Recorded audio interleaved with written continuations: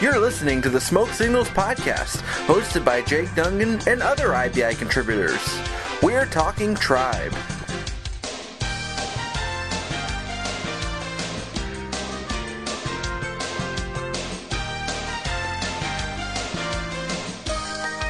Well, good day, good afternoon, and good evening, wherever and whenever you happen to be tuning in. We are glad to have you aboard a somber podcast this week on the Smoke Signals podcast, as October baseball is officially underway, and unfortunately the Cleveland Indians are among those on the outside looking in. And it was, for something we kind of foresaw. I mean, including my co-host Justin Latta, who actually predicted it a couple weeks ago.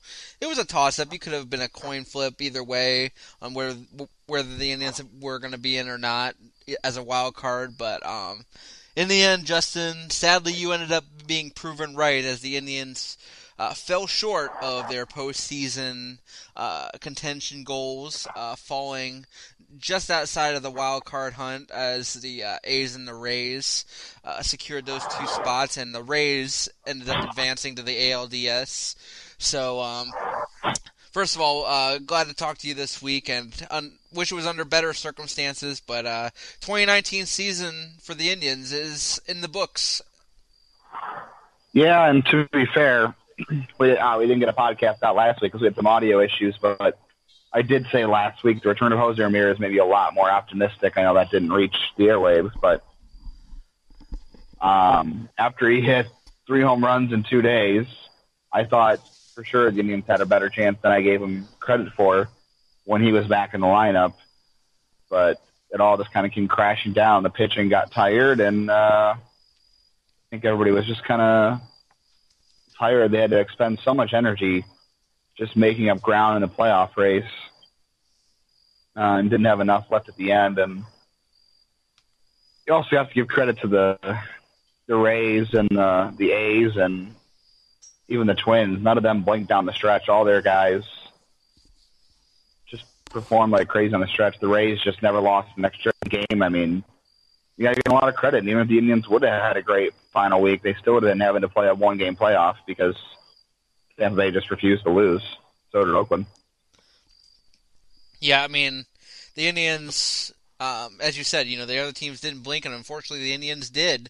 When we recorded last week, it was a lot more of a positive vibe because we were talking about Jose Ramirez coming back, hitting those 3 home runs in 2 days.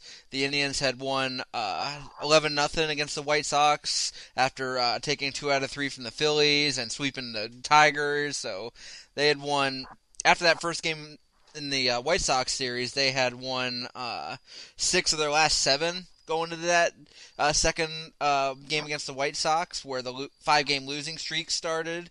And so we were feeling pretty good, and it was looking like they might have a chance here. But, they lost 8-3 in that second game, and after that it just kind of snowballed from there, because they really could not afford to lose pretty much any of these games, but let alone those last 2 games against the White Sox. I think that was kind of the final nail in the coffin there, because White Sox are an inferior team, and when you're as tight a race as the Indians were, you can't afford to lose games like that against the White Sox. And then the Nationals come in and sweep them. Of course, the Nationals were playing for that wild card spot as well, and they too ended up advancing to the NLDS after defeating the Brewers in the wild card game on the National League side. So they were a hot team going into that series, and just took advantage of the Indians when they were down. And so now, as we said, the Indians not making the playoffs for the first time in 3 years since 2015, and it's I know it's only 3 years, and it's not a very long streak of making the playoffs, but after that World Series run in 2016, 2017, and even 2018, we were feeling like, okay, this team is a World Series contender, and we wanted to see them get back and finish what they started in 2016, finally winning that final game, but it never got past the ALDS those 2 years. So now to come back down to earth in this way and not make the playoffs at all is kind of a sobering moment. And it's a time of transition for the Indians. Some guys are going to be on their way out. We got a lot of new faces coming in, which we'll discuss all here in detail on our recap of the season. But I think there's some positives to take away from 2019, even though that didn't end the way we wanted it to. But we'll get into all that here in a second here. But if you wanted to just summarize your general takeaway from the 2019 season, how would you characterize it? Yeah, I'm having a real hard time with that. I'm actually in the middle of writing something. I've been trying to write this since Tuesday. One, I was waiting for the end of the year press conference with Francona and Antonetti, which was supposed to be Tuesday and got pushed back to Wednesday. But even with some of those notes, I had a hard time writing because the season was just so strange and complex. It was like almost 3 seasons broken up into one. I mean, you had April, which I don't know how the Indians survived April. The bullpen was better than it should have been, maybe, because the offense sure wasn't good. Kluber wasn't good. Clevenger got hurt in the second start, so I have no idea how that team was 16-12 in April. They were pretty bad in May, and they stuck with Carlos Gonzalez too long, and Hanley Ramirez didn't get a long leash, but he was terrible when he was in there. And then they got hot with Oscar Mercado coming up and Clevenger coming back and having an easier schedule. The bullpen still being really good. Then they were, pretty good in July, and then they were okay in August, and then September they were pretty bad. It was just they ran out of gas. They had so many injuries. I don't know. You look at it as – I kind of look at it in 3 ways. You have so many starting pitching injuries. It's unfathomable that the Indians won 93 games, how many injuries they had. And with Jose Ramirez being terrible the first half, 93 wins isn't as much as it used to be because there's so many teams that aren't trying to win, especially in your own division. You have the Royals and Tigers that weren't trying to win this year openly. So 93 wins is kind of not up to the measure it used to be.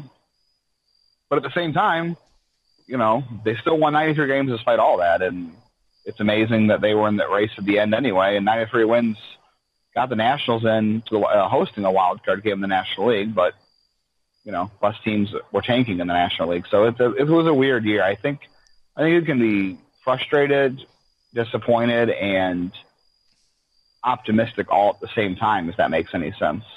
I think that's a good characterization because I think it's fair to feel any one or if not all of those emotions in terms of how to react to this 2019 season, because I agree with you. It was strange on a lot of levels. There was positives, there was negatives, there was frustration, there was everything to be had. It was so weird because the Indians were the only team with 90 wins, if I recall, that did not make the postseason in all of baseball. So it was just because the American League was so stacked, and we kind of knew that going in. We knew the Yankees were going to be amazing, the Astros were going to be amazing. We didn't quite see the Twins winning 100 games this year, but they played on a similar level to the Astros and the Yankees pretty much all year long. And then, the Rays and the A's down the stretch were just relentless. You got to give them credit. Tip your cap to them. They stepped up when they needed to and made sure that they secured those postseason spots. Now, one of those teams ended up going home after the one-game playoff, but, that's the nature of the game now with the 2 wildcard teams. But, they stepped up when they needed to, and the Indians just didn't. And, you can't put it all on them because of the injuries, but at the same time, your September schedule, you were playing teams like Detroit and the White Sox, and I know you had some games in there with the Twins and the Phillies and Nationals as well, but you needed to take care of business when you needed to. And, looking at their September schedule now, they lost 4 of their 7 games against the White Sox. That's pretty big when you're in a tight race for the wild card.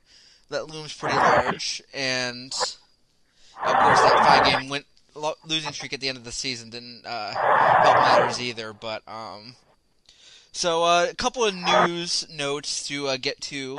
The Indians did announce that they have the intention to pick up Corey Kluber's option for 2020. So Kluber's going to be coming back for one more season at least, and if healthy, obviously we know he's not going to be Cy Young contender Corey Kluber anymore. But you know what? He doesn't need to be. I don't think he really needs to be the dominant force at the top of the rotation that the Indians have needed him to be for several years now, because they've had Shane Bieber and Mike Clevenger step up into those ace roles. So really, all they need Kluber for is to be a veteran presence in the rotation and to be a solid middle of the rotation arm. And I think, even at this point in his career, I think Kluber is still capable of doing that for at least one more season. So I can completely understand. The money might be a little much for where he is in his career now, but I'm not against bringing Corey Kluber back for one more season. Yeah, what's the alternative? If they decide to decline the option, what are you going to do? Are you going to hope that you're able to re-sign him to a lesser deal, but then that puts him out in the open market? And I'm pretty sure there are a lot of teams out there that are willing to bet on Kluber bouncing back. Like you said, probably not Cy Kluber, but, I think it's pretty obvious that Clem and Bieber are ready to be the number 1 and 2 guys in this rotation. If this year means anything, you get Carrasco back as a starter next year. Right. So Kluber's only got to be as good as the 3rd or 4th starter. And like you said, that's a lot to pay for a 3rd or 4th starter, obviously. But again, what's the alternative? You turn his option down, and let him hit the open market. Again, someone's going to bet on Corey Kluber bouncing back to be good enough. So you're competing for his services, and you just saw how important it was to have pitching depth this year when he and Carrasco and Clevenger all went down with various injuries and conditions. You're going to risk your depth by declining a guy who has been your workhorse. I get they could probably spend the money better elsewhere, but the alternative is not that great. So I think the Indians were kind of forced to pick up the option, whether they really could afford. I don't want to say could afford to, but whether they liked the situation or not, I think they were forced into pick up the option, and I think it's the right call, even if it's a little bit much for who Corey Kluber is at this stage of his career. Never can have too much pitching depth, and I think that anybody who objects to picking up Kluber, again, if you want to argue allocating your financial assets in other areas, that I think it has some validity to it, and I can understand that. But if in terms of actually Corey Kluber in his own value and right to bring what he brings to the Indians, I think he still brings something. Not the ace pitcher that he was, but I still think he brings value in what he actually has become now at this point in his career. And like you said, he's probably the number 4 starter. Tito's still probably going to give him the benefit of the doubt as the leader of this rotation, more likely than not. But this is Mike Clevenger and Shane Bieber's burden to tote now, and then you probably have Carrasco as your number 3 guy who still has some bullets left in the chamber, and Corey Kluber probably becomes your 4th best starter, which is, I think he's capable of handling that. Yeah. And then how many teams would love to have Corey Kluber as their 4th starter?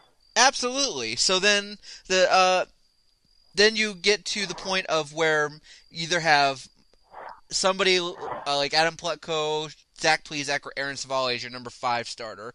And then you can start the year with either some mix of them either in the bullpen or in AAA.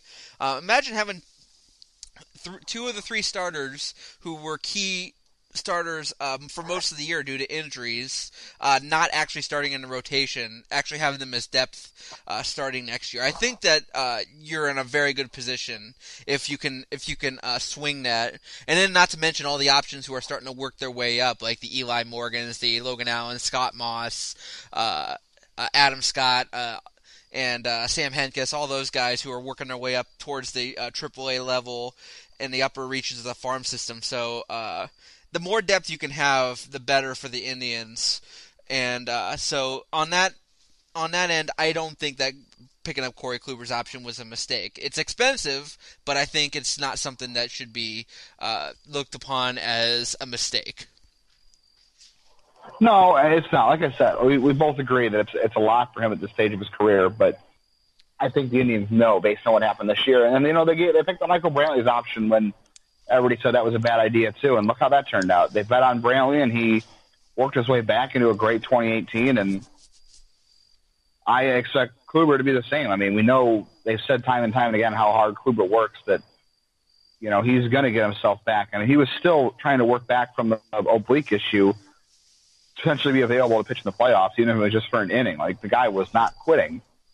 So I think the Indians are going to bet on that and the talent to be a valuable rotation member, even at that price. And look what it does to your rotation. Like you said, look at the depth they're going to have because of Kluber coming back. I mean, Adam Plutko's out of options, so my assumption is that they're going to roll with Adam Plutko as the fifth starter, which is fine.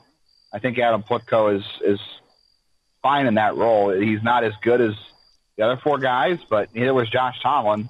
I think we should be used to that. I mean, Adam Plutko would be a 5 on a lot of teams anywhere else, and I think a lot of teams would take him every fifth day, depending on who the top four are.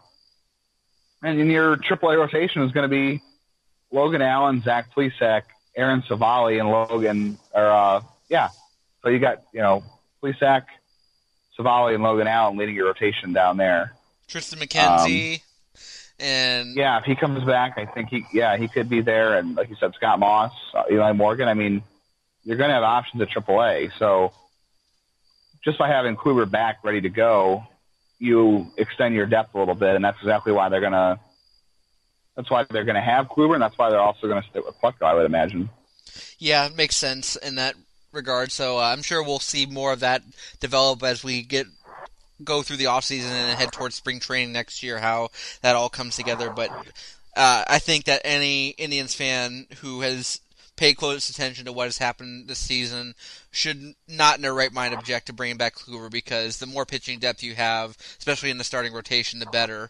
So good on the Indians for doing that, even though it comes at a price, and making sure that they secure that rotation depth for 2020, because I think it only helps them. So other news note to hit on, Indians plan to keep all of their coaching staff intact for 2020, which we kind of expected, because Tito likes to keep most of his guys around, except for bullpen coach Scott Atchison, who the team announced they've dismissed after 2019. And some people were reading into this a little bit on Twitter, saying like, well, it's not necessarily his fault that the bullpen underperformed or fell apart or whatever you want to look at. It's just that they didn't have the options to really sustain the kind of dominance that we've seen from them in the past when, Cody Allen and Andrew Miller and Brian Shaw were there in their prime.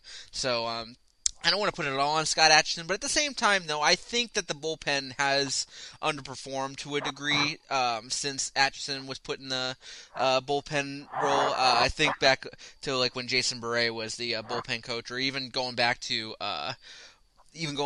when Kevin Cash, in the bullpen. I think that the bullpen, again, I'm an outsider, just giving my thoughts based on my perspective, but it seemed to me that they were in better hands under those two guys than under Scott Atchison. No disrespect to Scott Atchison intended, but he's new in his coaching career. He just came off the field not too long ago, so wish him all the best. But any thoughts on that minor coaching change? Yeah, the comment was interesting. They said that they were looking for a different skill set in that position, which is why I think they let Beret go because they didn't want to lose Scott Atchison to their team, and now they're saying they want a different skill set that Atchison brings in the bullpen. It's hard to really guess what that really means, to be honest, but I can't blame Atchison. I mean, think about it. He took over last year. Andrew Miller was a shell of himself last year. Cody Allen was a shell of himself last year. Brad Hand was good when he got here until the end. Dan Otero wasn't as good as he was in his first couple of years at the Indians. I'm trying to think who else in that bullpen. I mean, I'm not blaming Scott Atchison for the bullpen last year. I just can't. Not when your best two guys were just absolutely run down because of innings wearing down their arms, and the Indians not addressing the issue until they traded for Brad Hand. And then the same thing this year. I mean, Brad Hand's arm went tired. I can't blame Scott Atchison for. I mean, what did they do? Well, they used Brad Hand a lot in the first half. That happened. They had to do that to be good, and he had a great first half, and that's the only reason they were, straddling 500 in May because of how good Brad Hand was, and they were winning a lot of games with no runs because the bullpen wasn't giving up any runs. And the bullpen was over. I think the bullpen overperformed in the first half. I know Nick Goody was terrible down the stretch, but Nick Wickren had a pretty good year. Kyle Clipper was solid till the end. Yeah, Clipper was solid to the end. I don't know what to make of Adam Simber at this point, but I don't know if Adam Simber's skill set really translates at this point in the major league, especially going the next year when, the 3-batter minimum is instituted. Oliver Perez was great all year. He had 1 or 2 bad games. That was really it. I can't fault Scott Atchison for anything that went wrong this year. I think it was an organizational thing, and remember, Nick Goody did not pitch last year because he was hurt. So coming back off injury, he pitched a lot this year. The Indians tried to rely on him a lot, and he fell apart at the end of the year too. And I don't think he's also an 8th inning guy. I think he's a 6th or 7th inning guy. So you relied on him a little bit too much at the end too. They were just short relievers. I mean, Carrasco tried, and he was good in some spots, but just didn't overall have his best stuff at the end of the year. I don't think there's anything you could say about Atchison on that. I think it's just going to – I'd be curious to see what they go with and if anybody asked them about it, because I don't buy that explanation about a different skill set. They chose to keep Atchison from getting picked off by another team by firing Jason Bure. So what changed in the year? Something doesn't add up. I'm not saying it's a big conspiracy, but that's why I'm not buying the explanation. I don't know. It's something that I wasn't kind of expecting that. I was kind of expecting just the whole coaching staff to come back next year. But again, we wish Scott Atchison all the best. I think he has a pretty good coaching career ahead of him. But any thoughts, because this was kind of the hot take going around Twitter about Ty Van Berkeley keeping his job, because I don't think a lot of people are very pleased with his work. Not really. I mean,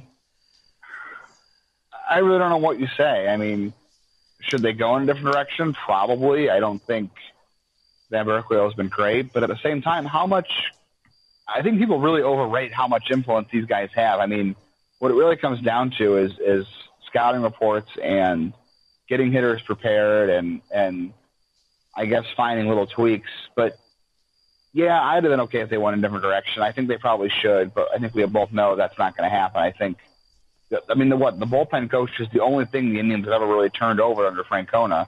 The only times that the coaching staff has changed is because Kevin Cash got hired as a manager, Mickey Callaway got hired as a manager, and then got fired today. Yep. And they took, I think, he's lost. I'm trying to think how did Van Berkeley will get the job, because the hitting coach they had, did he go with Kevin Cash? Was it Derek Shelton? I don't remember. I know Van Berkeley wasn't the original hitting coach, was he? I thought he was. Has he been here? I think he's been here since Tito's been here. Okay, so maybe. But either way, the only turnover on the staff has been the bullpen job, which now you fired 2 guys and one got hired away and then he got hired away. So I'm not surprised. They probably should go in a different direction, but, I mean, I also think that we give too much credit. Like, people want to blame these guys for when things go wrong, when things go right. You don't give them any credit. So, which way is it? I think people just overrate how much impact it comes down to. I mean, but I would like to see them go in a more, I hate to say it because it's kind of a hot, like you said, it's a hot take. I would like to see them go to someone who's a little more data and analytical driven in the dugout, but under Francona, that's just not going to happen. Oh, come on, Justin. Jim Thome was the hitting coach. We'd be hitting 600-foot bombs every night. Oh, absolutely, yeah. Yeah, that would make a whole difference. I mean, they could bring somebody else in and it wouldn't matter. I mean, shoot, the Phillies fired – I forget who the Phillies hitting coach was, but he was kind of – I mean, Gabe Kapler's pretty heavy as far as using all the data that he can get. And the hitting coach he hired, I believe, was kind of the same ilk. And then – they fired him, and then Charlie Manuel came in, and the Phillies took off. And that's coincidental, I would assume, but maybe the same thing happens here. But yeah, like you said, if Jim Thome was the hitting coach, I'm sure they'd be great. Like, you can totally predict that, right? That always cracks me up whenever I can understand frustration with Ty Van Berkeley because the Indians have had their offensive inconsistency, but the fact that they just think, oh, we'll pick a great Indians hitter from the past and hire him as the hitting coach, and all of a sudden that'll fix all the problems. That I always get cracked up about that because great talent doesn't always translate to great coaching. So I'm not saying that Jim Thome wouldn't be a good hitting coach or not, but I'm just saying that you can't automatically assume that.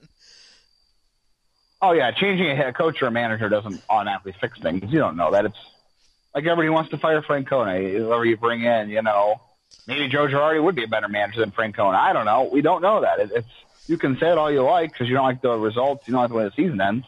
But you have no way of knowing that's true. And, the Indians value stability, and I can't fault them for that because they are the best team in baseball since Francona took over, or darn near close to it if someone's fast them. I think it's just managers, coaches, whoever in any sport, if they're there a long time, if they're not winning championships, if they're not Bill Belichick and winning championships every year, I think they just grow stale because the Pirates just fired. The Pirates just fired their manager after 9 seasons as well. I think not that the Pirates have won any championships, but I think it's just after a certain period of time, you're ready to go in a different direction. If you're not, like I said, if you're not winning championships every year, eventually fans just get tired of the same old, and want to get a fresh face in there. Whether it's justified or not, I think that's just the nature of how things develop and happen over time. So I agree with you, and I also think that some people. I'm not gonna sit here and call out fans, but I think there are some people who would rather see the Indians lose 90 games so they have an excuse to fire Francona and the rest of the staff. I truly believe that, just if you look at Twitter. Yeah, fortunately, I've been off of social media kind of a lot lately due to the wedding planning and everything going on. But I've caught glimpses of it from time to time, so I know what you're talking about. But anyway, moving along here, if you were before we get into I wanted to shift things to the positive a little bit here, but just to kind of put a finer point on what went wrong for the Indians in 2019 that led to them falling short of the postseason, what would you say would be the biggest contributing factor in your perspective? Probably just, like I said, I think they ran out of gas at the end. I think the injuries caught up with them at the end, and they didn't have the. I think it's twofold. The injuries finally caught up with them, and they didn't have the depth to withstand the injuries. Because I'm not going to just blame the injuries, because the Brewers went 13-2 without Christian Yelich to get in the playoffs, which is a little bit fluky, but also they had a good team.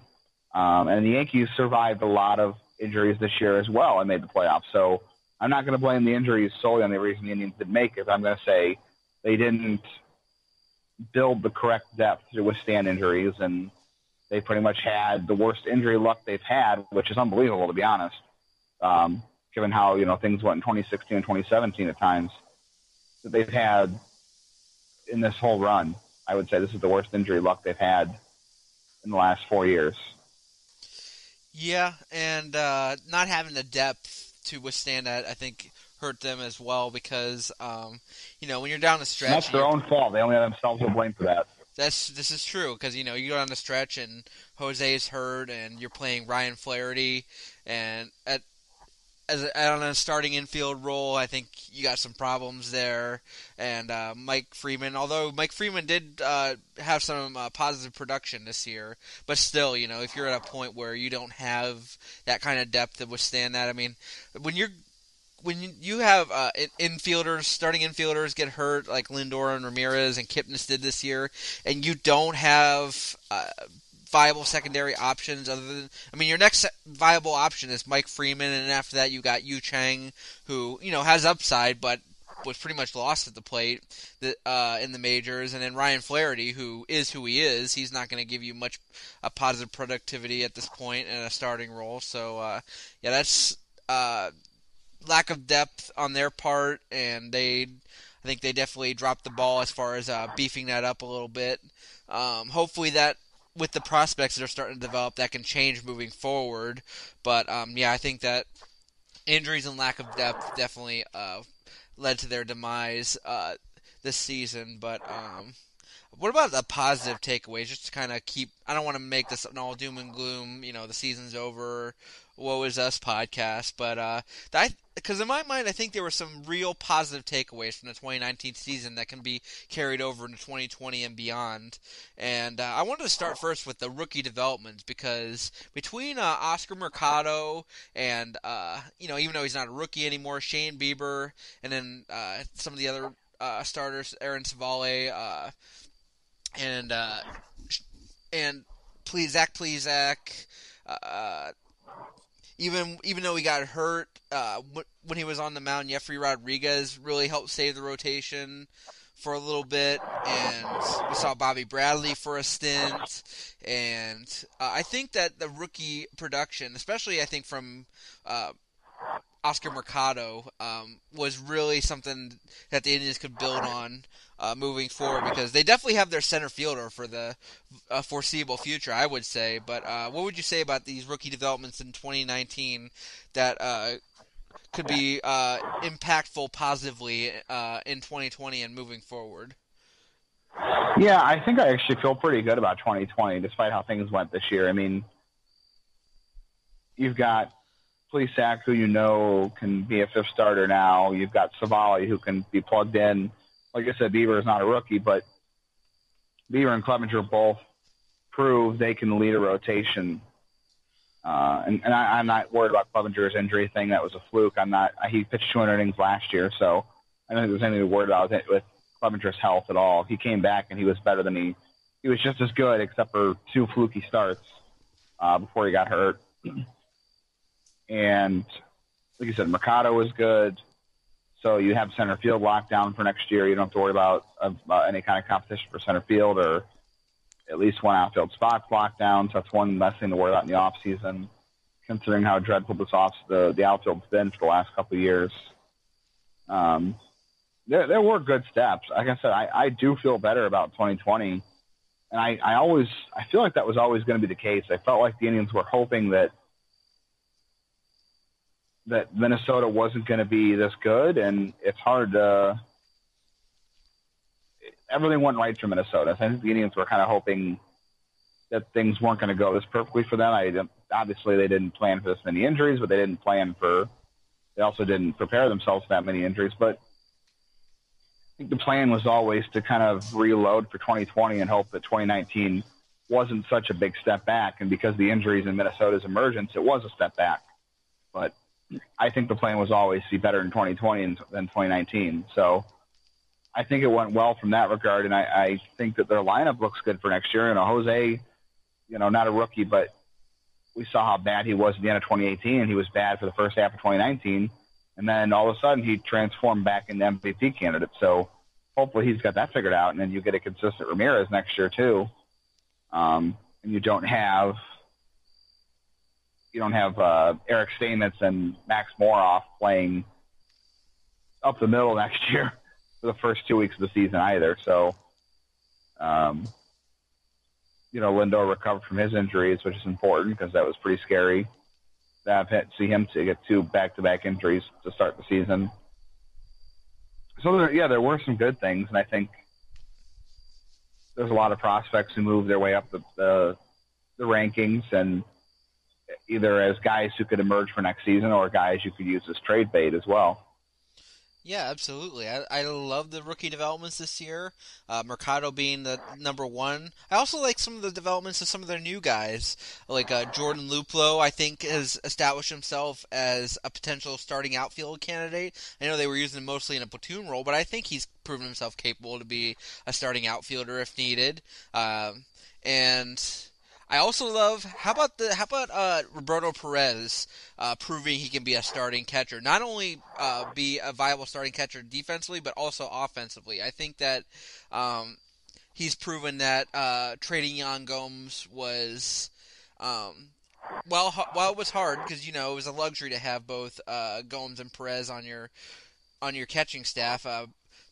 Because both of them were so good defensively and both provided some positive offensive output. But, obviously you can compare the numbers and look at how Yan Gomes did in Washington, not that great, versus Perez, who had a career year in Cleveland. I think that, he this was a huge step that I think probably doesn't get the kind of attention that it deserved in 2019, because I think that, trading Gomes was a huge risk for the Indians, because you trade your starting catcher and your leader behind the plate and hand the starting job over to Perez, who has been good in smaller smaller sample sizes, but hadn't really shown himself yet when handed the starting role, and he took it and ran with it this year. I think that deserves as much attention as anything. Yeah, I mean, that's really good to see. It was not great to not have, like you said, having two of the best catchers in baseball defensively, or at least two guys that you felt comfortable about. Plawecki, obviously not as, I don't know, well, Perez was not a great hitter, at least from the stats perspective, when he backed up Gomes, because he didn't get the consistent playing time. So I guess Plawecki was about as good as Gomes was, or as good as Perez was as a backup. So I guess they didn't really lose anything, and actually Plawecki was a better framer than I think anybody thought.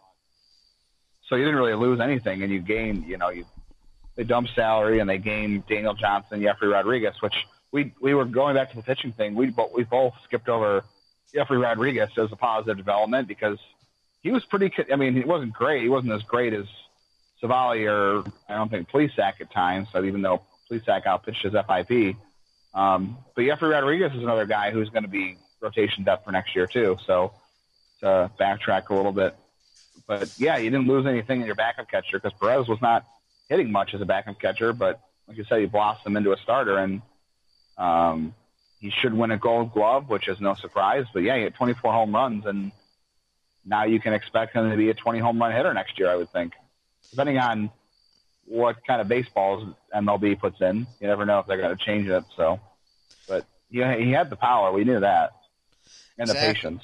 Exactly. Yeah, I love that he still maintained the patience too, which was nice to see. So, yeah, doing that, gaining Johnson and Rodriguez, as you said, and yeah, Rodriguez for at least a week or two, I would think you could say he single-handedly kept the rotation from imploding due to injuries by holding down. He turned in like 2, 3, 4 solid starts in a row, and kept the Indians afloat when they needed him to the most. And yeah, he kind of started to fall apart there before he got hurt, but I think he's still a viable rotation option. I'm still intrigued by him as a bullpen arm in the future, but yeah, definitely deserves to get some credit there and some praise for what he did in 2019. But kind of along the same vein as with the Gomes trade, and then with the rookies like Mercado showing up, and then Luplo showing up. How about the trades the Indians have made in recent the last couple of years? Because I know Brad Hand didn't pitch too well down the stretch, but I think he's still worth the Mejia trade based on how Mejia has been doing in with the Padres. And then you got, of course, Jeffrey Rodriguez and Daniel Johnson for Gomes. You got Oscar Mercado for Connor Capel. You got Jordan Luplo and Max Moroff, who I know didn't play well. He got them for who? What was it? That was Eric Gonzalez, right? Who? Eric Gonzalez and Tanaj Thomas. Tanaj Thomas, that's right. So at least Lupo you got out of that. So I got to give credit to the Indians. They've always done very well in the trade market, but I think they've done even better by their standards the last couple of years as far as pulling off some sneaky deals. Of course, we know the Trevor Bauer deal, the great return they got for that. But in these smaller deals, I think they've won out pretty well as well. Yeah, I mean, like you said, the Mercado deal was something nobody thought of, because when they traded for – who did they trade for at the trade deadline last year? It was just Leonis Martin, and they got Donaldson in August. So right. I remember hearing the story. I think Zach Meisel of The Athletic was talking about it, and he was saying Antonetti came in and said at the end of the press conference, and oh, by the way, we made another trade. We traded Connor Capel for Oscar Mercado, and everyone was like, oh, okay, like, what does that mean? And then, yeah, this happened this year. So, yeah, they've always been good at those trades. They've always been good. I mean, Corey Kluber, nobody thought that was going to be – I mean, even the Indians by their own admission didn't think they was going to be this good. But it's one of those things the Indians have been good at, going back to when Mark Shapiro was here, when they traded Ken Broussard and Eduardo Perez for Sin Soo Choo and Asdrubal Cabrera. And then I think the big deal with Bauer, I think, is going to work out long term. Puig was solid when he was here, and I know he didn't hit for much power at the end, but he hit, and he was a consistent presence in right field, and he controlled the running game with his arm in right field. It was fun to watch at times. And then now you have Franmil Reyes, who's probably your fourth or fifth hitter next year, and your 1 through 5 spots in the order are pretty much locked in for 2020, you would think, so that's good.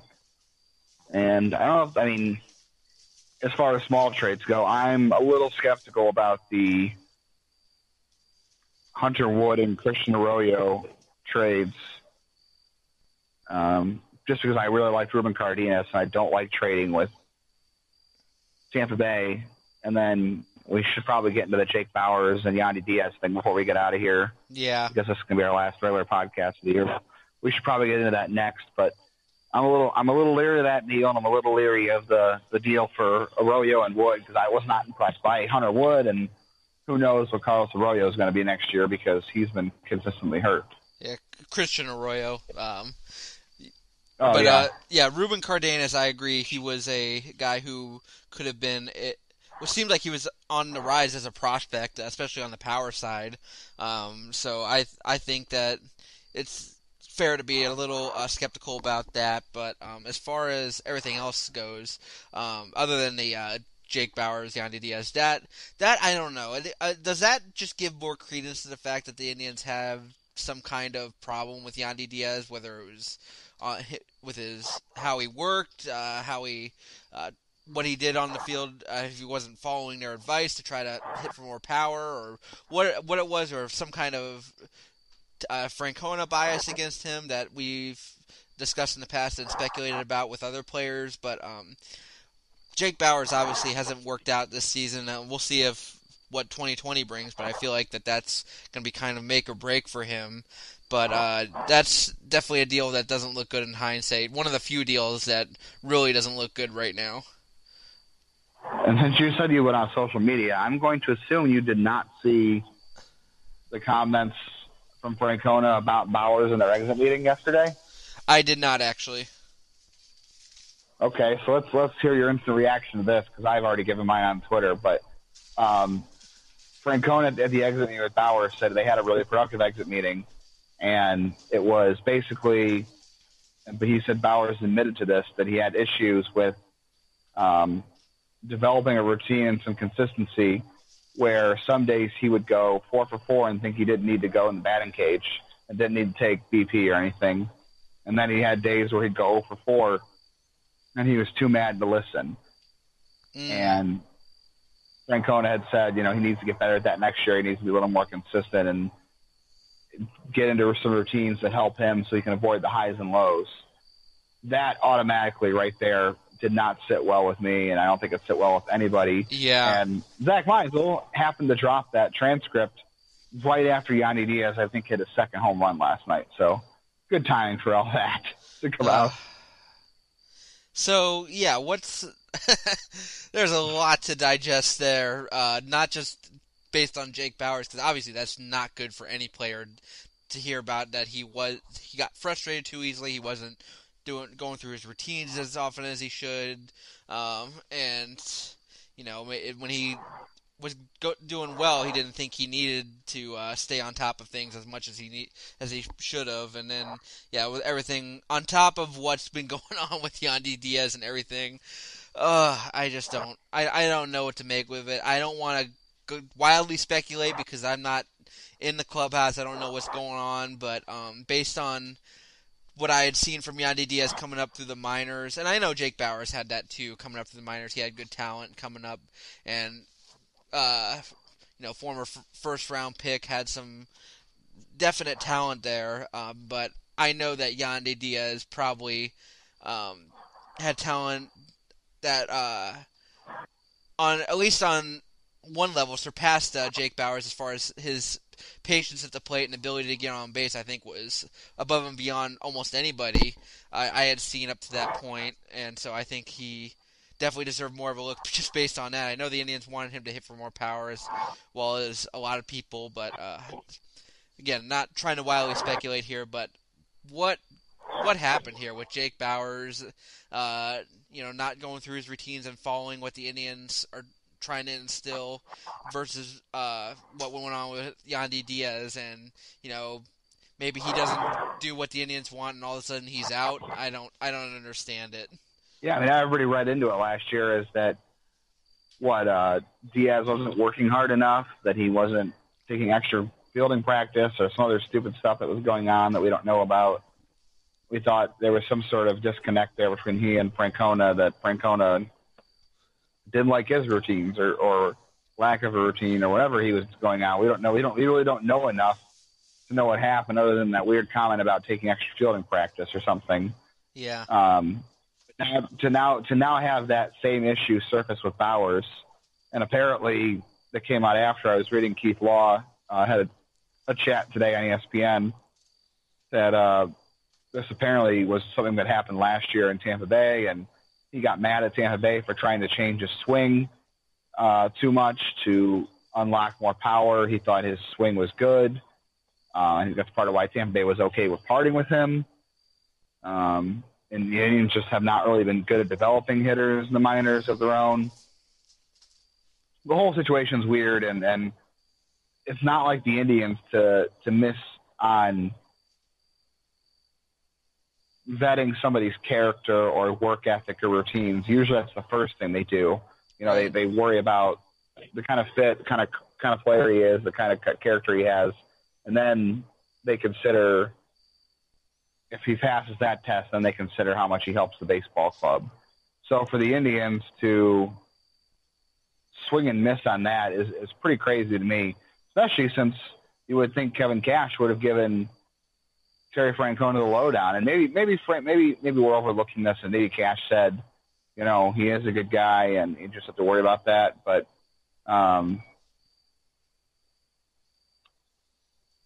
it's just a one-off thing, and they'll fix it. I don't know, but it's not like the Indians to miss on that.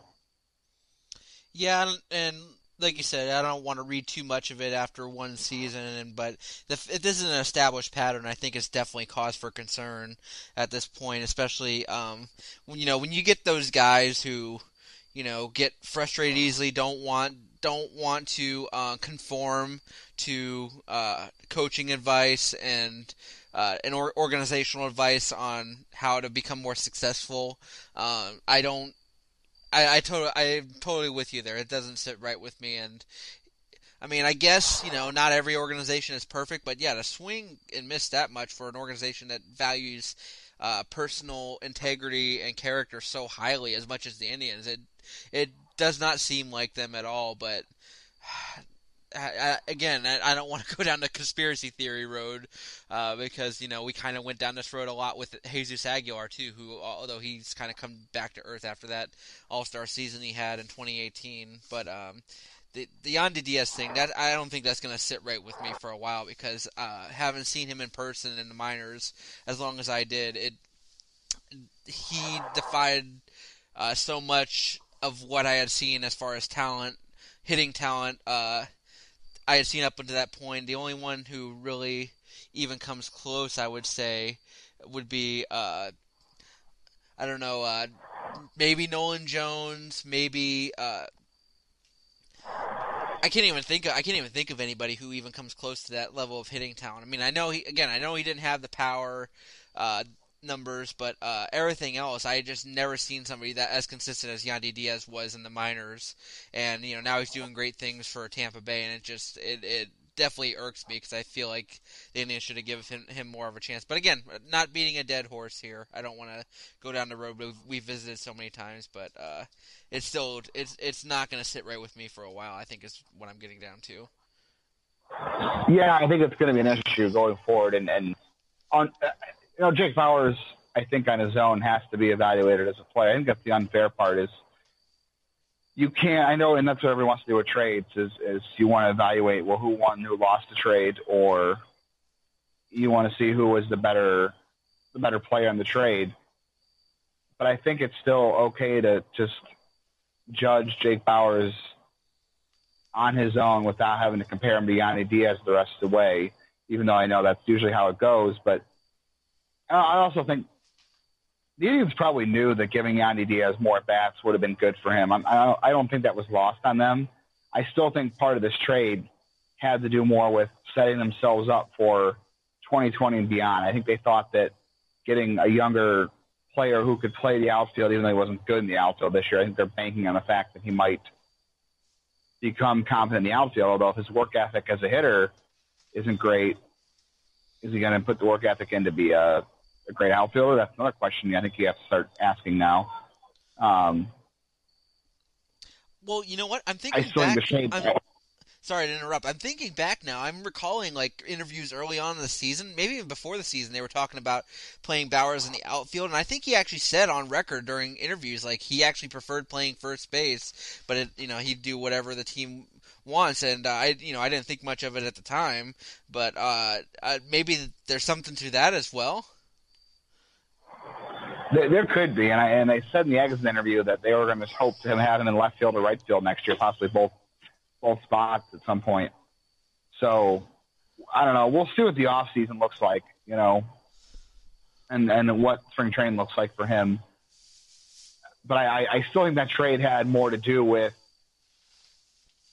setting themselves up for 2020 and beyond. And I think they knew Diaz was going to be better in 2019 than Bowers. I don't think that's unreasonable to think.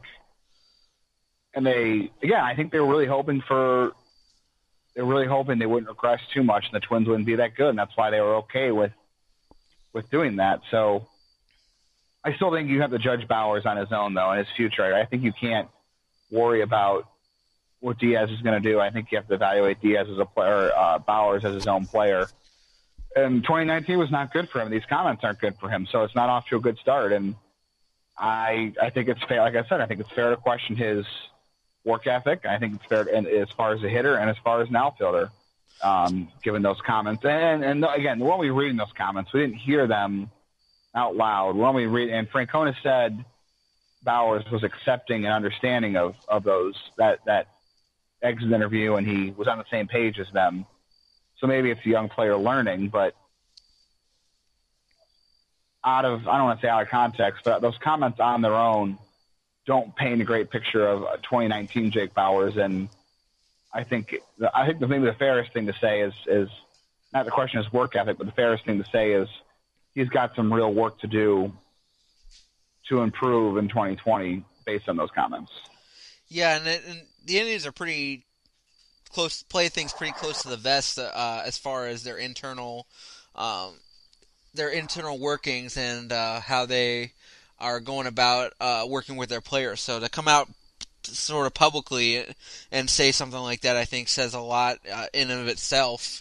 But really quick before we move on from Jake Bauer, because I don't want to spend too much time demonizing him, but do you think that 2020, based on everything that happened this year with him on the field and now off the field, as we've learned, do you think that this is going to be a make or break year for him? 2020? No, I don't think so. I think they're going to give him plenty of chances at this point. I think that's why they made the trade. They felt like his future was a good one. I think they felt that they were banking on a kid who had more upside the next couple of years than Yandy Diaz would have long term. And like I said, even though I just said you can't compare the two, I think that for the fact that they did make that trade, I think they're going to give Bowers every chance to force his way back into an integral role. And if they have somebody else who passes them up, then they might go in that direction because of Bowers' past transgressions. But I think they're going to give him every opportunity to prove it at this point, unless somebody really beats down the door. Right. Okay, so we'll see what that storyline, how that develops into 2020. But so that'll be interesting to follow. I did not hear those comments, so I'm glad you brought those to light because that's definitely speaks volumes in my mind. So that was the most surprising thing that came out of everything yesterday. Like picking up Kluber's option, declining Kipnis's, and declining Otero's. Those were all expected options or expected decisions and outcomes. The comments from Bowers were like the most. Or about Bowers were the most surprising thing of the end of the year press conference. Right. Okay. So let's go ahead and give our most valuable Indians pitcher, hitter, and reliever of 2019. And I think all of these are pretty standard. We pretty much know who these are going to be, but I'll let you go first with the most valuable Indians pitcher. Who would you say that would be?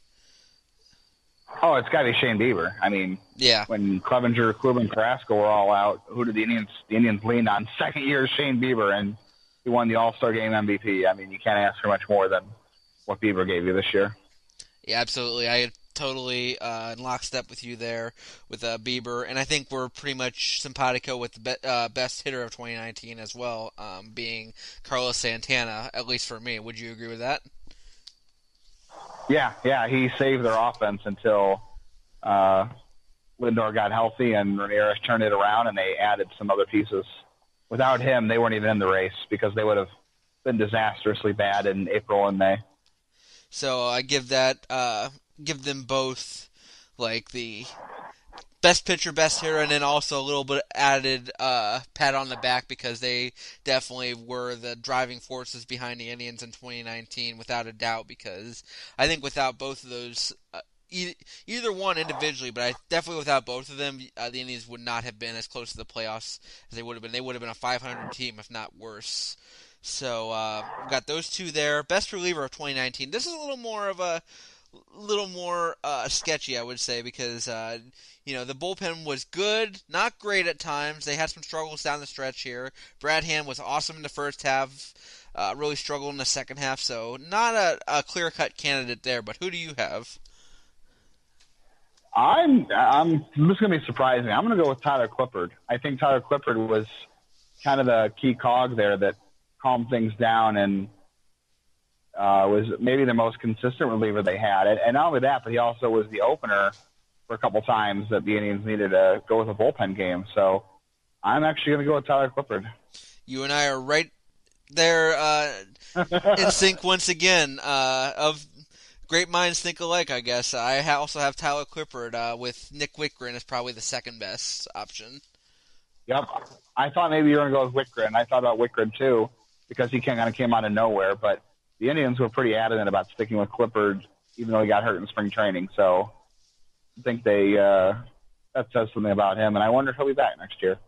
I'm wondering. I think it'll be worth it because he's a year older. He's getting up there, getting probably toward the end of his career, but he's still a guy who can go out there and pitch in the 7th, 8th inning, maybe even the 9th inning a few times, and give you what he can. Give you some strikeouts. He'll give you some quality innings. So yeah, I wouldn't be disappointed if they decided to bring him back for another year, give him some more veteran presence in the bullpen, especially now that Dan Otero is most likely no longer going to be with the club, and probably Oliver Perez as well. Although he has a vesting option, doesn't he, Perez? Or was that for this year? Yeah, I know his option did vest for 2020. He pitched enough games, so he will be back in 2020. All right, so Perez will be back. I wouldn't hate having Clippard back as well, so we'll see what happens with that. Biggest surprises and disappointments of 2019. What would you say would be the biggest surprise development of 2019 for the Indians? Ooh, that's a good question. Biggest surprise. I'm going to go with Shane Bieber again, actually. I think I was, again, we said this, I don't know how many times in the podcast, we all felt like we were high on Shane Bieber, but I don't know if I ever saw Shane Bieber becoming an all-star pitcher and being a number. I mean, yeah, I thought maybe he could be a number 2, but he had 250 strikeouts? That's pretty crazy. Yeah, I'm going to go with Bieber. 253 I think was his final total, or 256, something like that. So I'm with you there. I'm going to kind of zoom out a little bit and just set from that point and say just the overall starting pitching depth for 2019, because if you had asked us before the season if the Indians would still win, as you said, 93 games and be in postseason contention with injuries or illness to Corey Kluber, Mike Clevenger, Carlos Carrasco, and then a trade of Trevor Bauer. So essentially 4 of your presumed 5 starters, opening day starters in 2019 would get hurt ill or traded during the course of the season and the Indians would still win 90-plus games, I think anybody would have said you were crazy. But that just goes to show you how the pitching depth really stepped up. I mean, Mike Clevenger and Shane Bieber were awesome, but to see Jeffrey Rodriguez, Zach Plesac, Aaron Savali, and Adam Plutko all step up, I think had to be the biggest surprise development of 2019, and really a credit to the Indians farm system and being able to step up with that pitching depth when it most needed. Because I don't think Aaron Savali nor Zach Plesac were on our radar for as pitching depth for the Indians in 2019. I think you and I are pretty much in agreement. Did you see either Aaron Savali or Zach Plesac getting major league innings in 2019? Not at all, considering the fact that Sam Hentges was on a 40-man roster. McKenzie looked like he was next in line. And don't forget, Giancarlo Mejia was on a 40-man roster. And there were people who thought that he could have made it up this year at some point. So for Savali and Plesac to all pass up those three guys due to injury or two guys due to injury and other things, that's incredible. So that's my biggest surprise. The biggest disappointment of 2019, we may have already covered it with the Jake Bauers thing, but I'll let you go ahead and give your biggest disappointment of 2019. You know, you went macro on the biggest surprise, so I'm going to go macro on the disappointment, and I'm going to say it's the bad offseason of 2018, not having any depth to withstand injuries. Okay, they didn't withstand Jose Ramirez not turning things around until the second half. That really hurt them the first half. And trying to rely on Hanley Ramirez and Carlos Gonzalez too long and not having anybody else to turn to and having to bank on rookies. I'm going to go macro and say that was the biggest disappointment. Yeah, I was going to point to Jake Bauers. Or Brad Hand's second half. Yeah, Brad Hand's second half was pretty bad too. But there was so much of a burden placed on him with the bullpen being, as we've mentioned, a shell of his former self. So many new guys, new personnel, turnover based from previous years. So I don't want to put that all on him, but it was very hard to watch him pitch in the second half. Jake Bauers was very hard to watch at the plate at times, and now we may know why based on that. But I think I got to agree with you there. I don't know. Do we call it a bad offseason? Because there were some positives. We saw, bringing Carlos Santana back, which clearly was a big key component to the Indians' success this year. And we saw some minor trades. We opened up the door for guys like Oscar Mercado and Jordan Loop. We got brought in Jordan Luplow. So I don't want to call it a horrible offseason, but they definitely did not set themselves up for success with position player depth because, as you said, bringing in guys like Hanley Ramirez and Carlos Gonzalez, who were clearly on the downside of their careers, trying to rely on them, and then not having the depth, where you have to turn to Mike Freeman again, who was solid this year, definitely performed above expectations, and Ryan Flaherty, who, as I said, is who he is at this point, I think was a failure on the front office's part to really prepare for injuries, which, I know that injuries to the starting rotation, as devastating as the Indians saw this year, that's hard to foresee, but if you lose one of Francisco Lindor or one or both of Francisco Lindor and Jose Ramirez, you need somebody to step up there, and they didn't have anybody. They had Eric Stamets, Yu Chang in the minors to step up, and then, as we said, Ryan Flaherty and Max Moroff and Mike Freeman. That's pretty much the only infield options they had.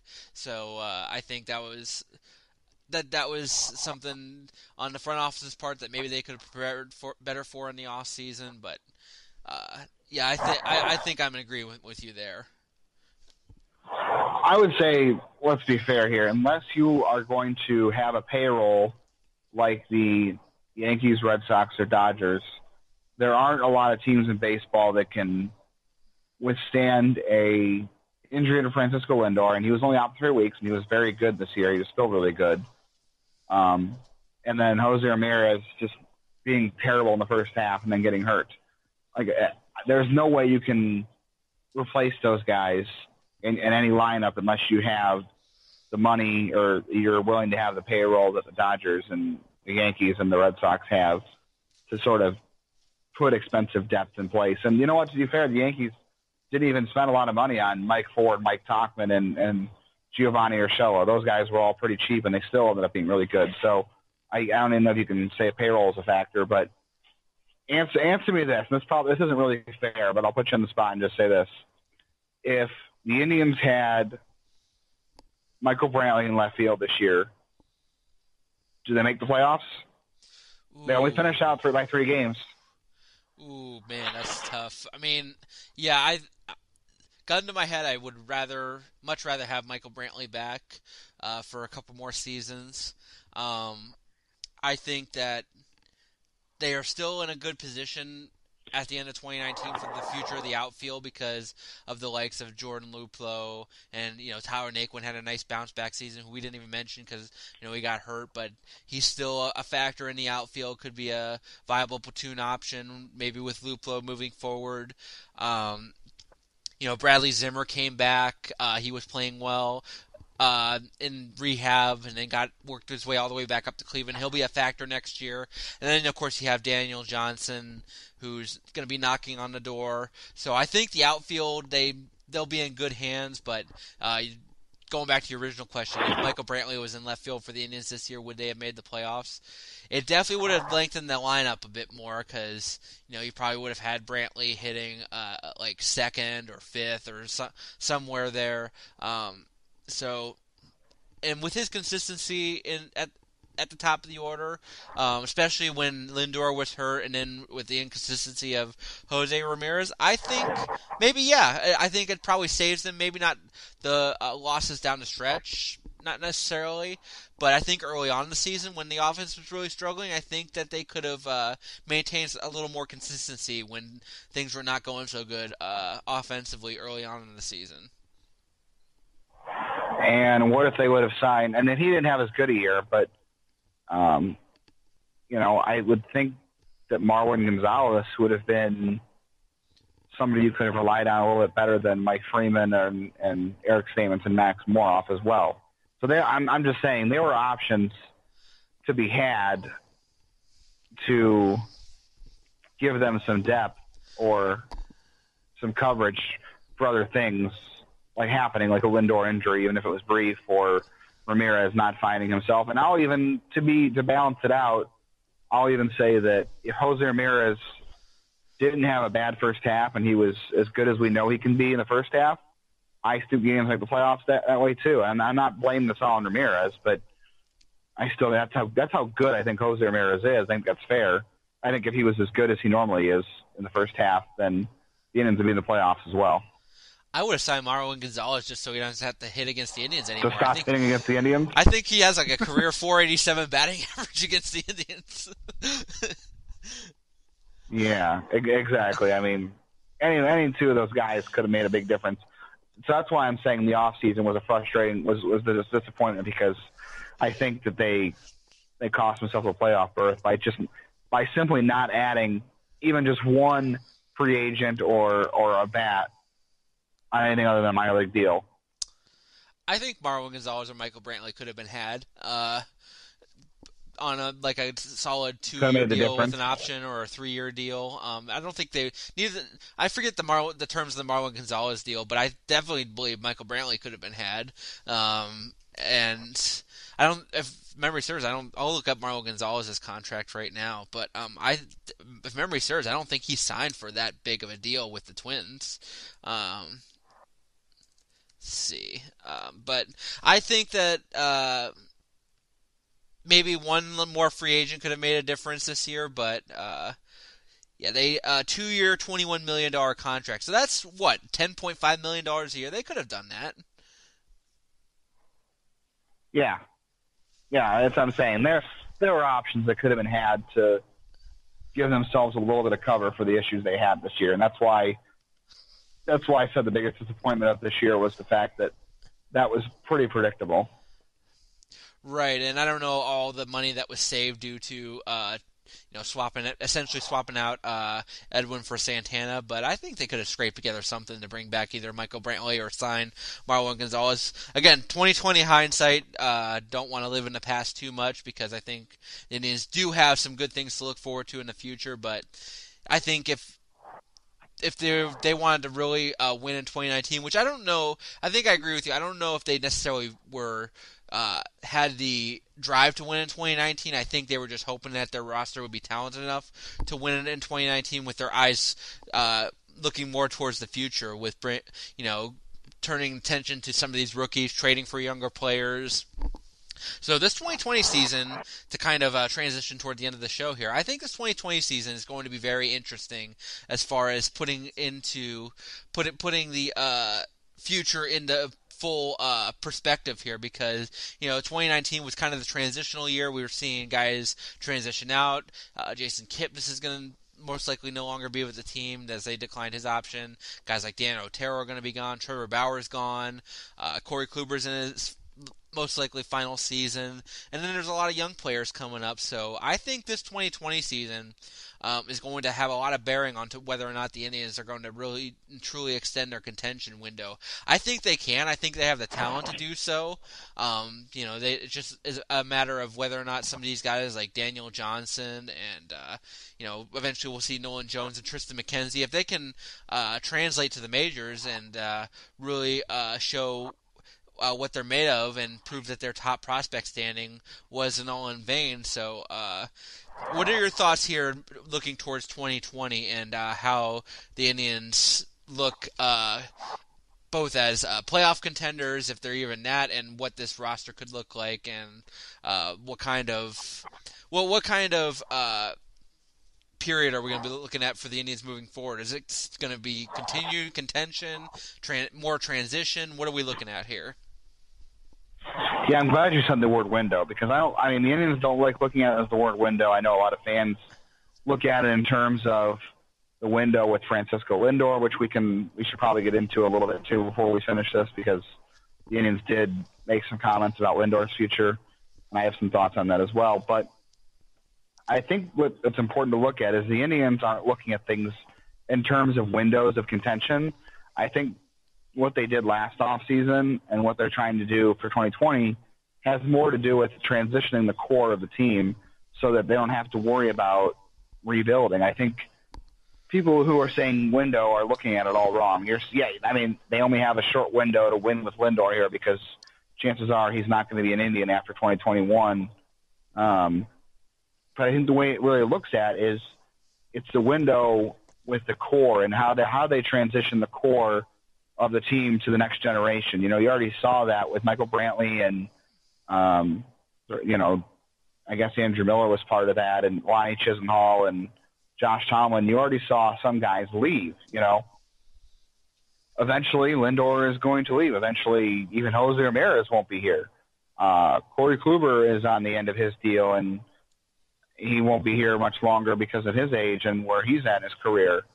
They did sign Carrasco a little bit longer, but you're looking at how the Indians are going to transition the core to the next generation. They've gone from the unfortunate Nick Swisher and Michael Bourne and Asdrubal Cabrera, and even Carlos Santana left briefly. How do they transition the next generation so they could still be a competitive baseball team and compete for division championships? We know how good the farm system is at the lower levels, especially at the middle infield. And adding Daniel Johnson to be part of it next year, now making Mercado part of the core, and then having, like you said, like we saw this year, Plesac and Savali and Bieber and Clevenger taking the reins as the top of the rotation guys. So it's just about how the Indians are able to successfully transition the core of Kluber, Carrasco, Lindor, Ramirez to the next group that's led by Clevenger, Bieber, or Nolan Jones and Daniel Johnson, Oscar Mercado, and you hope, a George Valera, Tyler Freeman, those guys. It's about how they transition them. That's why I was part of picking up a guy like Logan Allen and Franmil Reyes to add to the core. And I think that's why it's so important going forward to think of it that way is you're not going to find, I don't know, Juan Soto is a generational player, and it's hard to develop those guys without them looking like studs from the age of 17 when the Nationals signed him. But look, the Nationals lost Bryce Harper, and they made the playoffs this year. They didn't make the playoffs last year. And I know their rotation is expensive as hell, and they're going to lose Anthony Rendon, but they managed to survive losing a star because they managed to build a roster, and then they transitioned to another young star. That's what the Indians have to do, and I think that's what they tried to do with their last offseason, is set things up so they can transition things to the next core of players. Sorry, that was a little long-winded, but I think that's kind of where it's at. If you ask me, I think that the next couple years, as far as Indians developing for the future and establishing this new core, I think they have the pieces, both in the majors now and in the upper levels of the minors, to build a pretty good pitching staff. We already know that Bieber and Clevenger are going to be probably aces of this staff for the foreseeable future. And then we've already seen what Zach Plesac and Aaron Savali can do. They can probably be solid middle of the rotation or back of the rotation arms. And then all the pitching depth we mentioned, working its way up through the system. Eli Morgan, Sam Henkes, Logan Allen, Tristan McKenzie, Scott Moss, all those guys. So, and then in the bullpen side, you've got James Karinchak, who has future closer written all over him. You have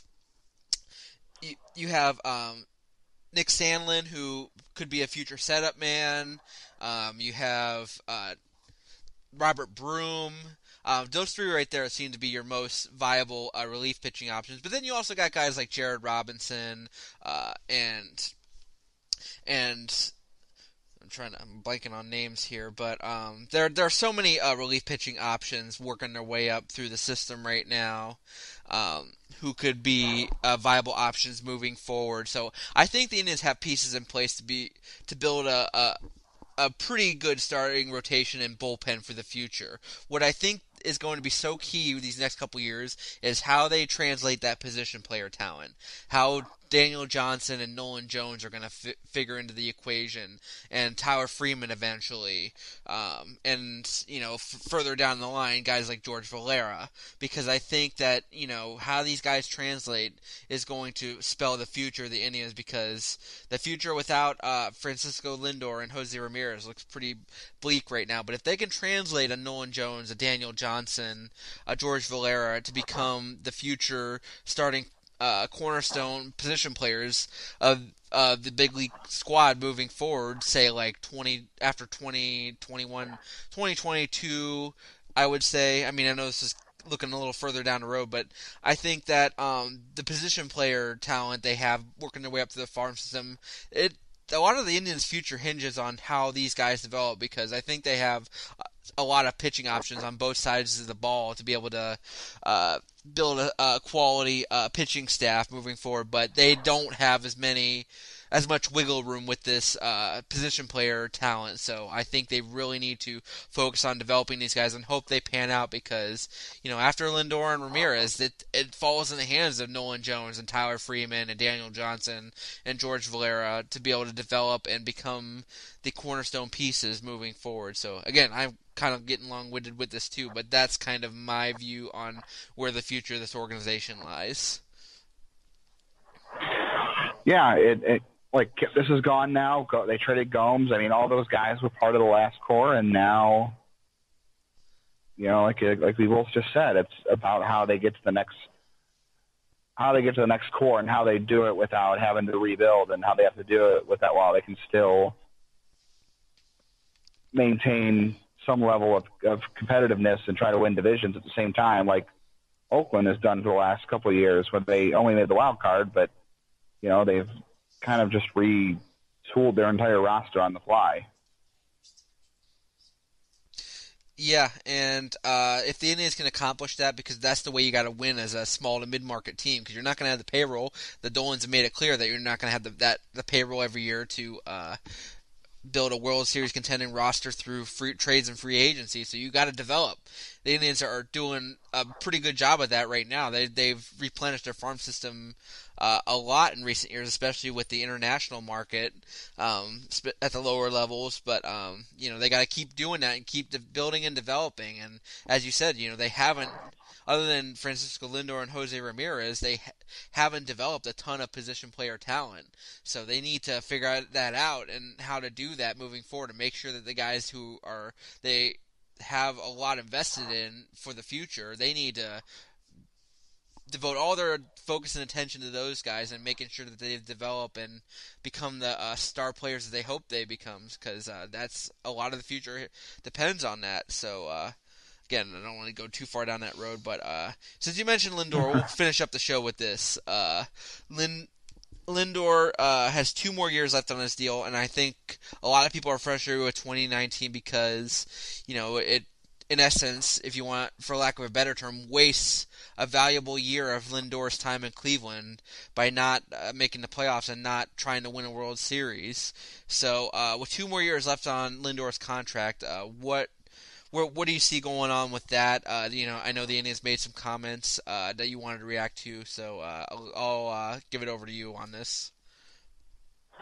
Yeah, I mean, the Indians just got out in front and said in the exit press conference with the media saying that Lindor is going to be here next year. They're not trading him. They actually came out and said that, which I was surprised by because, there were so many rumors last offseason about Kluber and Bauer or even Carrasco, and they were saying, well, we're lucky enough to have this good pitching that people are interested in. And they never, shot down the fact that they were not going to trade one of them. They just kind of were saying,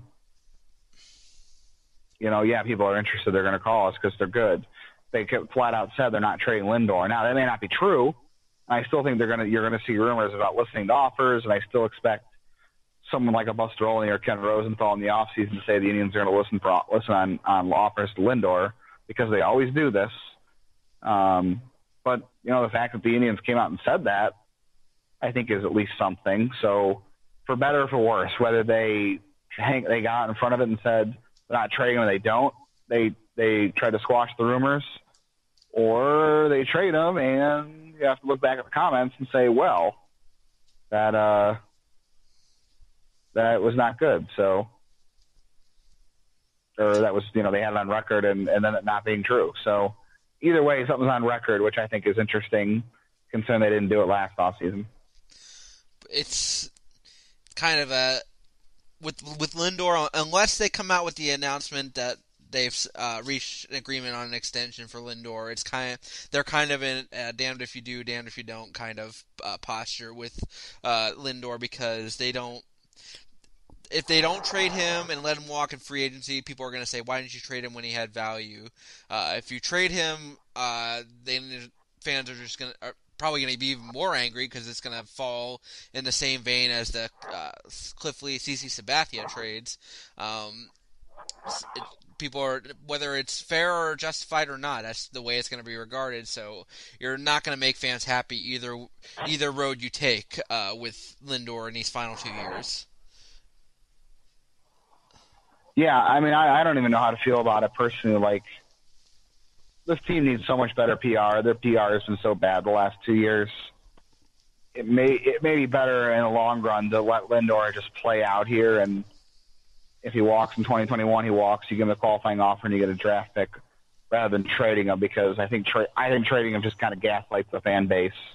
Losing him is bad enough, then trading him on top of that, even if it is the bad decision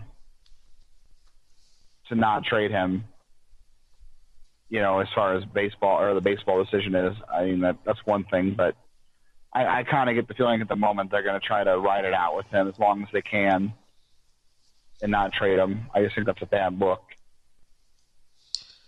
Again, this is all stuff we'll probably discuss at length in multiple occasions during the offseason and over these next couple of seasons, however long Lindor's here. So, unfortunately, we have to have these discussions. I'm still holding out hope, faint hope that the Indians will surprise us all and come out with, hey, we signed Lindor to a 10-year contract extension, and everybody's dancing in the streets, but I know that's a very remote chance of happening. So I'm just going to enjoy him, as Paul Dolan so eloquently put it last offseason. But I don't want to end the show on this, but I know we wanted to discuss it. But let's go ahead and end on our final thoughts on 2019 and looking ahead to 2020.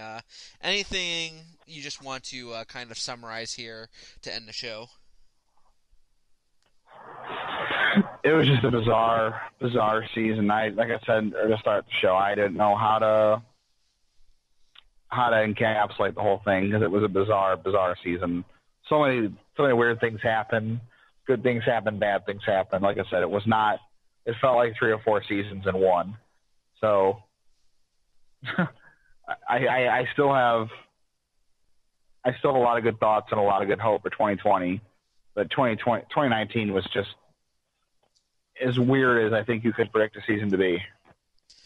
Yeah, and what else was weird about it was I have said multiple times throughout the year, especially when they got going in June and August, that when they were, climbing their way back into the division race, eventually they overtook the Twins briefly at the top of the division after coming back from, 11.5 games back, 12 games back early on in the season. And I would say that based on that climb back to the top of the division, however brief it was, and then staying in the playoff race through the rest of the year until about mid-September, I think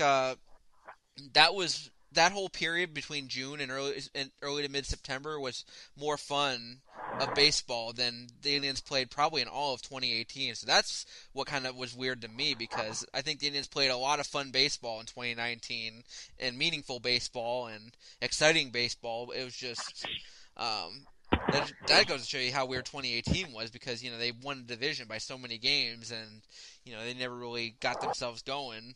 Versus this year, when they got going in June and really stayed hot into July and part of August when they needed to, and then they got hot again in early September, but then fell apart late. But so as you said, they had their ups and downs. The All-Star game was fun. The festivities were fun.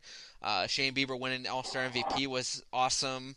So there was a lot of good to be had in 2019. The development of rookies, the stepping up of some guys they acquired in trades, the return of Carlos Santana, the step up of Shane Bieber and Mike Clevenger at the top of the rotation, passing the baton from the Kluber, Bauer, Carrasco generation.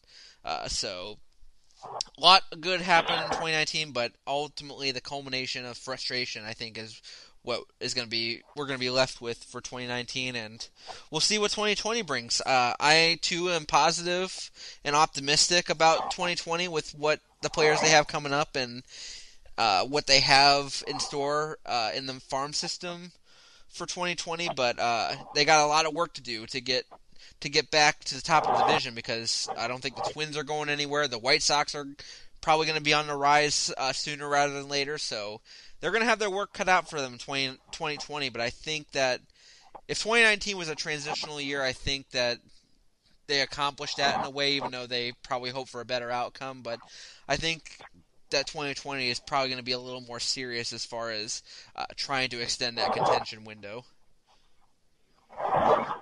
Yeah, I mean, I keep saying this every year, going back to 2016 with how their injuries betrayed them and going into the playoffs. Even I have Michael Brantley, but you would think that there's no way the Indians could have worse injury luck in 2020 than they had this year, right? I mean, I thought that in 2017, and then Brantley went down, Chisnall went down, and Edwin went down to playoffs, and Kluber was hurt at the end of the season, and then last year they had guys banged up, and then this year was a complete disaster health-wise. You would think the Indians were due for some sort of positive injury luck. Hopefully. I mean, goodness, this goes back to 2016 and all the injuries they had, so they got to finally get something together. Hopefully the baseball gods have been appeased for whatever the Indians did to them, and hopefully 2020 brings some better health for them. So got to knock on wood. Hopefully that is the case in 2020, but they definitely need it. Because as I said, Twins aren't going anywhere. The White Sox are probably getting better, and they're going to have some tough competition. The AL field is going to be just as tough because the Yankees and Astros are also going to be tough customers as well. I don't think the Rays are going anywhere, and the A's are always tough to figure out. I never know what to make of them, but they're probably still going to be in the mix as well. But between those top 4 teams, the Yankees, Astros, Twins, and Rays, I think they got tough sledding ahead of them, but I think they're going to have some good talent, and exciting talent to look forward to developing in 2020. So we're going to see more coming up, and I'm excited for that. So if there's anything positive to take away from this, I'm excited to see more of the next generation come up to Cleveland and hopefully establish themselves. Yeah, I think next year you'll see more of the next wave come up next year, and still hope to win with that new wave. All right, Justin, so we've kind of gone a little long here, but I know since we didn't have a show last week due to the audio issues, I think we needed to cover a lot of ground here, especially with the season ending. So hopefully those listeners who are still with us, thanks for listening, and thanks for listening for all of 2019. I know it didn't end the way we wanted, but we still tried to bring you some topical discussion on the Indians front, and it's always fun to do this podcast and talk Tribe every week, so thanks for hanging with us. Justin, any final plugs you want to get in before we wrap things up for the regular podcast season of 2019? Yeah, I'm trying to put a lot of my thoughts into a written form. It's been a struggle to get some pen or some digital ink to paper right now, but I'm going to have that up tomorrow, and then we're going to roll into I'm going to have towards the end of the month, I'm going to have the 2019 minor league awards. So we'll have, what was formerly known as the Tony Awards. It'll be the IBI Awards. So that's going to focus back on minor leaguers. So that'll be up throughout the month. And then you, myself, and Michael Kuba will eventually have our minor league project coming out at some point. I'm going to get back to you guys on all that here in the next few weeks. Yeah, I figured. So plenty to look forward to the rest of the month. Probably best to wait until the kind of the pain and frustration of the Indian season ending at this point to die down, and then we'll get back into the minor league stuff there. But yeah, I'm looking forward to getting going on that. Yeah, I got some good plans for that project, and I know I'm planning to do some prospect spotlights too, like you did last off season. Once we get through a couple other things, I'm definitely planning on bringing that back, and then I'll give some thoughts on the AFL when that wraps up as well. Which Nolan Jones, home runs in back-to-back days. How about that? Yeah, he's starting to heat up a little bit in the AFL. By the way, I ended up following the AFL, and Connor Capel, who's also playing in the AFL for the Cardinals, he did not have a great year in the Cardinals organization, so kind of going back to the trade thing with Oscar Mercado, that might be another one that works out well in Indians' favor, but obviously Capel still has a little bit of development left ahead of him, so not ruling out him panning out, so just wanted to throw that in as well. As far as my plugs, I can't really commit to anything other than that minor league project, just because I got a wedding in a couple weeks, and obviously a lot of my attention is devoted to that. But I'll just say thank you to the fans who have followed again this podcast and the Smoke Signals podcast, or the Farm Report podcast rather, throughout 2019. Hopefully it was just as informative and as poignant a discussion as we've seen in the last few years. Boy, we're wrapping up I think this is our 12th season of Smoke Signals podcast, so it's been a fun ride. So I don't know when we'll be back in the off season, but we'll certainly let you know. But be sure to, as always, follow us on Twitter as news develops. Yeah, exactly. Be sure to follow us on Twitter as always, though. I'm at Jake D Baseball. Justin's at JL_baseball. You can follow the show account at Smoke Signals IBI. Then we'll get the link for this podcast as well as others if you want to go back through the feed. And also follow the site account at official_IBI for all the links to the stories and content going up on the site, as well as any breaking news and anything going on there. So, Justin, it was a great season of Tribe discussion, and great. Unfortunately, as we've said many times, it didn't end the way we wanted, but we got some good discussion out of it, and looking forward to 2020. I think if this was the way that 2019 was supposed to end, hopefully better things are in store for 2020, because I think that the Indians have some good players coming up, as we said, and hopefully a better results coming in 2020 campaign.